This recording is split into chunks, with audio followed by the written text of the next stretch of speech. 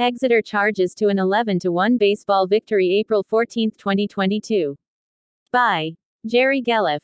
The Exeter Eagles put together a solid game offensively and defensively in defeating the Cedar Crest Falcons 11-1.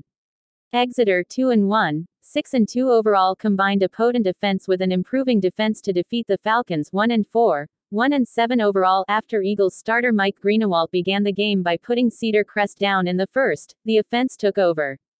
The first Exeter batter, Owen Wisner, was hit by a pitch. Outfielder Alex Kelsey singled, moving Wisner to third. A sac fly by second baseman Brady Hanaho scored Wisner. A double by Luke Weller, who had 3 hits and 5 RBIs in the game, scored Kelsey, then a triple by Nick Sider scored Weller. Exeter picked the scoring back up in the third, plating 4 runs on 2 doubles and 3 walks, the doubles coming from Weller and Sider. They followed up with 1 run in the fourth, 1 in the fifth, and 2 in the sixth, to end the game with the 10-run mercy rule.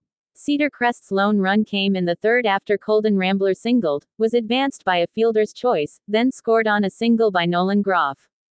Kelsey had a gritty game for Exeter, stealing 3 bases and scoring twice, while Sider collected 3 hits, a walk and 3 RBIs.